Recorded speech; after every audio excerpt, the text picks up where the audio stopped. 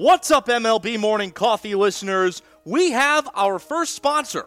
Please welcome to the show, Sit Stay Paw. Is there a better feeling than walking through the door and seeing your dog so excited to see you? There really is nothing better than a happy, healthy dog. Sit Stay Paw, a Boston-based dog treat company focused on all natural, healthy ingredients, is dedicated to helping dogs live happier, healthier lives. At Sit Stay Paw, they treat dogs as part of the family and understand you do too. That's why they use the highest quality, all-natural ingredients in each dog treat. Each recipe has been developed along board-certified veterinary nutritionists and is packed with the flavors your dog loves and the nutrition they need. Stocking stuffer ideas? Do your friends have dogs? Sit Stay Paw's Blueberry Pancake Chewies are made with real blueberries full of antioxidants, fiber, and vitamins C and K. The perfect stocking stuffer gift for your friendly pooch.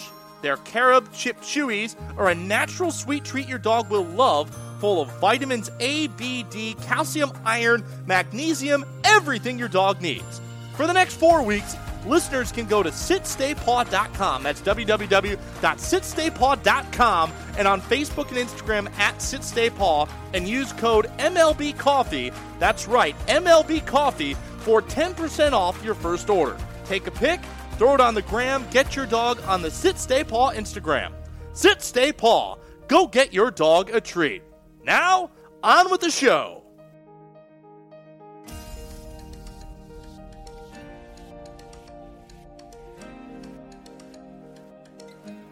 Ah, yes. Happy December, everybody, and welcome to MLB Morning Coffee. 31 shows in 31 days, including Christmas. Yes, we are putting the full blitz back on as we go into the Major League Baseball offseason. Yes, some of our episodes are going to end up being pre-recorded because we're going to do some season review episodes. But this morning, I want to do one live, and we're going to have some of our season previews beginning later in the week. We'll potentially have a live show tomorrow morning as well if there is any significant news. Now, I got to admit to you, I record episodes the night before, and I have them in the mirage of I actually recorded them early in the morning. Now, look, I live on the West Coast. I'm not getting up at 3 a.m. to record a show. Okay, I need to be able to sleep too. But I didn't record anything last night because I wanted to put something out this morning when I knew what was going to happen with minor league baseball's contraction plan. And the reason I say that is that there were rumors coming out yesterday that the full list of 120 affiliated minor league baseball teams would be released today. However, I waited some more, and then I decided, you know what, we're just going to record this, and whatever happens, we'll make it into an episode tomorrow if it does happen. However, there was some minor league baseball news that happened yesterday. We're going to get into that off the top. But first, a very big thank you to our first sponsor, Sit Stay Paw. You heard them off the top. Go check them out at sitstaypaw.com if you want some awesome treats for your dog. Sitstaypaw.com. Again, go check them out online. My buddy Greg Miller is the owner, founder, and CEO. I don't own a dog. I'm not allowed to in my San Francisco abode here in the Ocean Avenue studios. But if I did, I would surely be getting them treats from Sit Stay Paw. All right, on to the show, and now let's talk a little minor league baseball adjustments. So Major League Baseball made two big announcements yesterday. The first in regards to what they're calling the Draft League. So Major League Baseball has tried to put a monopoly on collegiate summer leagues. Effectively, they're trying to own baseball. They've already set up partnerships with the Independent Atlantic League, the Frontier League, and the American Association, which are the three biggest in the country in regards to independent baseball. You've got a couple other leagues like the Pacific Association, which I once worked in, and the Pecos League, which is a pay-for-play league. Earlier in the offseason, Major League Baseball announced that the Appalachian League, which was previously Rookie Advanced affiliated, was going to become a collegiate woodbat league for rising freshmen and rising sophomores, or rather rising sophomores and rising juniors, players that just completed their freshman and their sophomore years. So guys that are 2 years and 1 year away from draft eligibility. The Draft League comprises 4 teams from the former New York Penn League and one team that was a former Double-A team. They are from the New York Penn League. The Mahoning Valley Scrappers, a former Indians affiliate, the State College Spikes, a former Cardinals affiliate, the West Virginia Black Bears, a former Pirates affiliate, and the Williamsport Crosscutters, a former Phillies affiliate, and the former Double-A affiliate of the New York Yankees, the Trenton Thunder. What the Draft League is going to do, and this is a concept to me that already exists in summer ball because I saw it. The Draft League is going to give draft-eligible players a chance to play additional games in front of scouts before the Major League Baseball draft. So if you're a junior and you want to get a few more games in after your collegiate season is over, you can go play in the Draft League. It's going to be 68 games, 6 teams. They're still working on a 6th team. It should end in early August. And basically the eligibility for it is you have to be draft eligible, which would mean that you're finishing up your senior year of high school and you haven't entered college yet. You can go play in this league in theory, although I don't think that's going to happen. Or you're going to be a junior or a senior that has not been drafted yet. Now, as a junior, this is your first chance to be drafted if you go to an NCAA school, meaning a non-JUCO or NAIA school, since you entered college, because it's 3 years before you get draft eligibility. Now, for a lot of guys that are projected first-round picks, I don't know why they want to go play more baseball. This league, I think, is more for the guys that are fringe-level draftees, guys that would be taken in the 20th round and above. These are players that want to show off their skills for scouts, and these players probably feel like this is the best opportunity I have to get in front of Major League Baseball scouts. And the reason I say that is that if they're playing in this league, then they don't feel like they were properly scouted during the collegiate season. More so, guys that have just finished up their collegiate career, seniors, that did not get drafted as juniors, they want to be able to play a little bit more baseball to show that they deserve to have their baseball careers continue. However, I don't see this as anything other than a repackaging of collegiate summer league baseball. These players are not getting paid, and they're playing on a very similar timeline to most collegiate summer leagues. So basically, this is another collegiate summer league that is taking the place of affiliated baseball in 5, potentially 6 markets that previously had it. It's Major League Baseball's promise of not yanking baseball away completely from communities that they wanted to de-affiliate with. I think a lot of people thought that this was going to be the path for the New York Penn League. However, it's a little bit surprising that A, not more New York Penn League teams are in here, and B, that the Trenton Thunder, who were, per the New York Yankees press release announcing they had affiliated with the Somerset Patriots of the Atlantic League, said that Trenton was going to be offered a spot in the Atlantic League, the highest level of independent baseball in the country. So I don't understand necessarily what the Trenton Thunder are trying to accomplish here. Maybe this is a better move for their business model. Maybe their net positives are greater doing collegiate summer league baseball than necessarily doing independent league baseball. But they made this decision. They wanted the security. And again, this is still a league that is associated with MLB. It is just not an official affiliated baseball league simply because it's not professional baseball. It's amateur baseball. But it's MLB-sponsored amateur baseball. So now you have 4 teams in the New York Penn League plus a former Eastern League team and the entire Appalachian League that have turned from affiliated minor league baseball teams into Major League Baseball-sponsored collegiate wood bat teams. It's pretty clear that Major League Baseball was going to tell these teams, you take this deal or you're on your own. And these 5 teams decided they were going to take the deal, except for maybe the Trenton Thunder, who we talked about just a couple of moments ago. But for the Williamsport Crosscutters, the West Virginia Black Bears, the Mahoning Valley Scrappers, and the State College Spikes, this was feasibly the best and only option that they had moving forward. Additionally, the Pioneer League, also a former Class A Rookie Advanced League, a league that I worked in for 2 years, is going to be an MLB partner independent league. The move was announced yesterday shortly after MLB announced the Draft League. And this move for the Pioneer League makes all the sense in the world.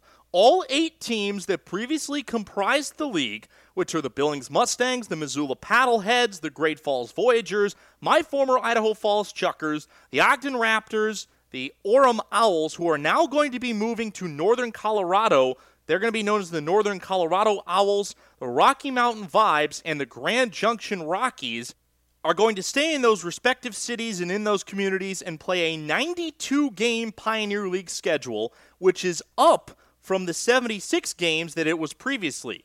The Pioneer League would begin its season shortly after the draft and end it a week after Labor Day. Yes, the Pioneer League would continue its regular season until after Labor Day, and the playoffs usually wouldn't end until around September 15th to the 17th. Most minor league baseball playoffs are done well before then. The Pioneer League is seeking to start just after Memorial Day and finish just after Labor Day. This is a big win for the Pioneer League. Whereas before, it looked like the Pioneer League was going to be wiped off the map and left to fend for themselves, now they are going to be a partner independent league with MLB and are going to actually have some of their operating costs subsidized. Now, this has not been confirmed yet or not, but rumors have it that Major League Baseball is going to actually make this into a co-op league, meaning that players that play for these teams are actually owned by Major League Baseball teams and not by the actual independent teams themselves. Again, that information is not confirmed, but that is what a couple of unnamed sources are telling me. So basically, you could have one team that is comprised of 30 guys, and 10 of those guys each are owned by a different Major League Baseball team. So in a sense, you are still getting affiliated baseball. You're just not getting every player on your team associated with one affiliate. And I should correct what I said earlier. There is still a chance that some of these teams could sign players on their own and have them fit in with the players that are already owned by the Major League Baseball teams on the roster. There is still a lot to work out here, and I think that these teams are just happy that they are going to be in existence moving forward for the long term. Also on this note, which I think feeds into the relevancy of this topic, Major League Baseball raised its player development cap from 150 to 180, meaning a Major League Baseball team can have at least 180 players under contract in their player development system as opposed to the 150 before, which basically, if you do the math, means that a lot of those extra players are going to end up spending time in this Pioneer League. And when you think about it, these players are going to end up in other independent leagues that are the partner leagues of Major League Baseball. Basically now you're seeing with this raise in the player development cap, but also with the drop in the amount of minor league teams that there are going to be, this is Major League Baseball's new player development model. They are going to have satellite players playing in independent leagues and then moving those players up if those performances are deemed worthy of a promotion. It's a very different model from what Major League Baseball has done in the past with their minor league baseball system, but I think that given what Rob Manfred has wanted to do with minor league baseball, at least for my friends in the Pioneer League, I am overjoyed that they are going to keep baseball in their communities. They have some of the best attendance on average of any affiliated baseball league out there. In fact, this was a great stat that somebody pointed out, no disrespect to the Florida State League, but the lowest drawing team in the Pioneer League had an average attendance that was higher than more than half of the Florida State League. Figure that one out. The Florida State League's not going away, but the Pioneer League is not going to be an affiliated league anymore. Again, figure that one out. It's all about money for Major League Baseball. I'm just glad that the Pioneer League is going to stay in existence, even though it won't be a full affiliated league anymore. So the Kansas City Royals have made some news in free agency. They went out and they signed Michael Taylor to a $1.75 million one-year contract. He's probably going to be a starting outfielder. And they signed Mike Minor to a 2-year deal. Royals general manager Dayton Moore says that they are not done dealing this offseason, but I think it's worth noting that the Royals feel like they're in a position now to where they can compete in 2021. They've got a very good young pitching staff and a core of position players that's only going to get better. The Kansas City Royals are an organization that, in terms of their development, I'm very familiar with. I worked in their minor league system in 2019, and I can tell you that they do things the right way. Now, for this small market team to be willing to spend a little bit in free agency, even though it's on two guys that you're not going to deem as superstars, I don't think anybody would ever determine that Mike Minor and Michael Taylor were superstars. They're still productive role players that could take a Royals team from being below average to probably mediocre. And I think that for the Royals, it's all about building internally to get to the point where you feel like you can compete with the players that you've developed. Your starting rotation is going to be some form of Brad Keller, Brady Singer, Chris Bubich, Daniel Lynch, Jackson Kowar, Alec Marsh, Asa Lacy, and other guys that I haven't named yet. They've got a really solid developmental group of pitchers. And guys also, if they feel like they have a group of guys that they want to roll with, they can trade some of that young starting pitching talent in order to get productive position player pieces. So the Royals have made some news in free agency. Let's go to another team that made a little bit of news last week. Charlie Morton signed a one-year, $15 million contract with the Atlanta Braves. A coming home party for him because the Braves, many years ago, were the team that drafted Charlie Morton. This is the same yearly contract that Morton would have been paid by the Tampa Bay Rays had they picked up his option for this upcoming year. I personally think that Charlie Morton still has one more year left in the tank, and his addition provides that extra rotational piece that Atlanta needs to get over the hump. They now have a starting rotation of Max Fried, Mike Soroka, Ian Anderson, Charlie Morton, and Drew Smyly, who they signed to a one-year, $11 million deal earlier in the offseason. The Braves are really the only team that has made any significant moves, but again, they signed both Morton and Smyly to one-year contracts, which means they are in it to win it in 2021. They came oh so close in 2020. I would think that the Braves are the presumptive favorite to win the National League in 2021.